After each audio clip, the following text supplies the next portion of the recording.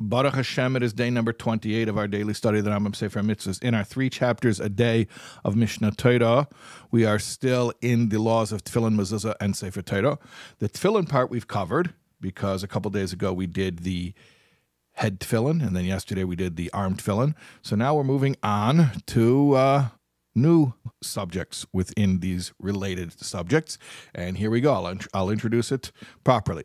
Positive commandment number 15 is the commandment to affix the mezuzah, what we call a mezuzah, to the doorpost. Mezuzah actually means the doorpost, but when we say mezuzah, we don't mean the doorpost. We mean this parchment that is affixed to the doorpost. That is the mitzvah. Uksavtom, you should write them. Al mezuzah speisecho uvisharecho, upon the doorposts of your house and your gates. And it is important to note that the mitzvah is not just how to properly prepare the parchment, but also where to affix it, how to affix it, and all of those laws are included in the Mishnah Torah. And of course, on just a very practical level, remember to get your mezuzahs checked. Our custom is to do it even more frequently than is halachically required. We try to do it every Elul at the end of the Jewish year as a preparation going into the new year. The second mitzvah today, now moving out of mezuzah into, what do you think it is? Right? These are the laws of, in the 3 chapters of Mishnah Torah, is the laws of Tefillin, mezuzah, and Sefer Torah. Okay, so we just said mezuzah. Where are we now? You guessed it. Positive commandment number 18. The mitzvah to write a personal Torah scroll. Every Jewish male is obligated to write or to acquire a complete Torah scroll for himself.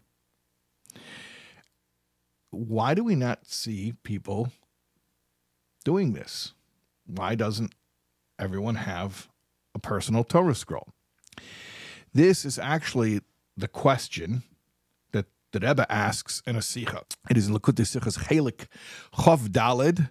It is the second Sikha from Parshas Vayelech. Parshas Vayelech actually tells the story on Moshe Rabbeinu's last day of his life in this world when he gave this commandment to write the Torah scroll. The Rebbe asked this question, why don't we see people doing this? And in fact, why don't we see that it was done when Moshe Rabbeinu gave the commandment?